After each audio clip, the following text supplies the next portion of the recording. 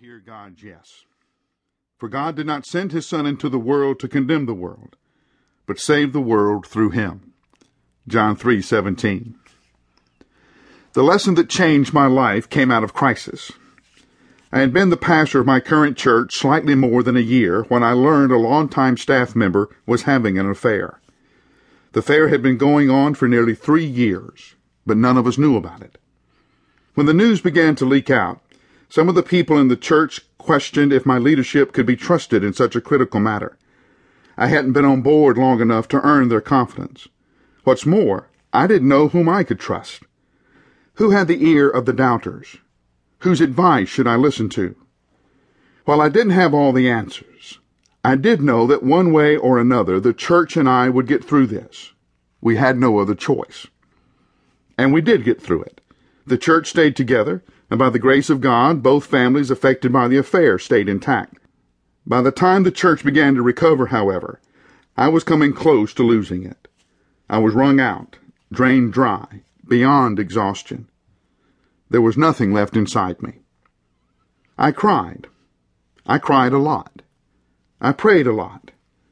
I told God how angry I was at the way things had gone. How could a trusted member of the pastoral staff have done something like that? Some of the church's members would never get over it. Innocent families were still trying to work through the pain of betrayal and humiliation. Because of the actions of two people, a church and its future ministry were now in doubt. I wasn't the only one who was angry. People were angry at me, as well as the minister involved and the person with whom he had had the affair. I was one of the few people who knew all of the details. What one person hadn't told me, somebody else had. Sometimes knowing things you don't want to know about other people is an exhausting burden. This was not the way I had seen my ministry working out, but this was the way it was going. Sometimes God shows up. Still drained and running on empty, I had to prepare for a planning week with the pastoral staff. Leading up to it, I got away to my parents' house on a lake in North Alabama to pray and to work through the plan. As I spread my resource materials across a large table in the kitchen, it hit me that I might not be around to preach the sermons I was about to plan for the coming year. Too much had happened at the church. And when you work through a crisis like this one, sometimes you become a daily reminder of the pain everyone has suffered. Like Moses, some pastors can get you to the River Jordan, but not into the Promised Land. Maybe God had brought me to this church to get everyone through the crisis, but now, having gotten them through it, I would have to be replaced by someone else who could lead the church into its future. I can't tell you how betrayed I felt. I had thought I was coming to a creative and energetic congregation where I had a chance to make a real difference. And now that dream was being buried in the rubble of lies and betrayal. My anger kept burning.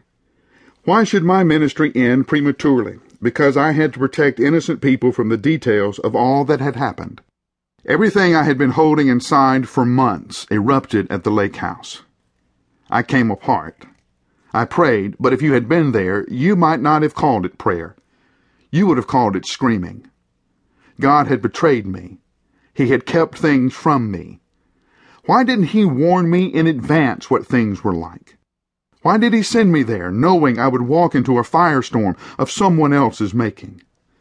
I demanded answers. I really wanted God to come there, to the lake house, and put up an honest fight. I was ready to exhaust myself wrestling with God, just as Jacob had. I'd hang in there all night if I had to, and I was willing to walk away with a limp if that's what it took. At that moment, in light of what I was facing back at my church, the limp seemed as if it would be sweet relief. But God did not come. The next morning I sat in a rocking chair on the back porch. God hadn't answered, and I told him I couldn't go on like this. I made it known I wasn't leaving the chair until something changed. I didn't whisper that prayer out of boldness or even great faith. It was nothing that noble. Either something would change, or I would give in to complete despair. I sat on the porch all day. At dusk, suddenly the air felt different. I can't explain it other than to say I knew God was coming, and he was coming close.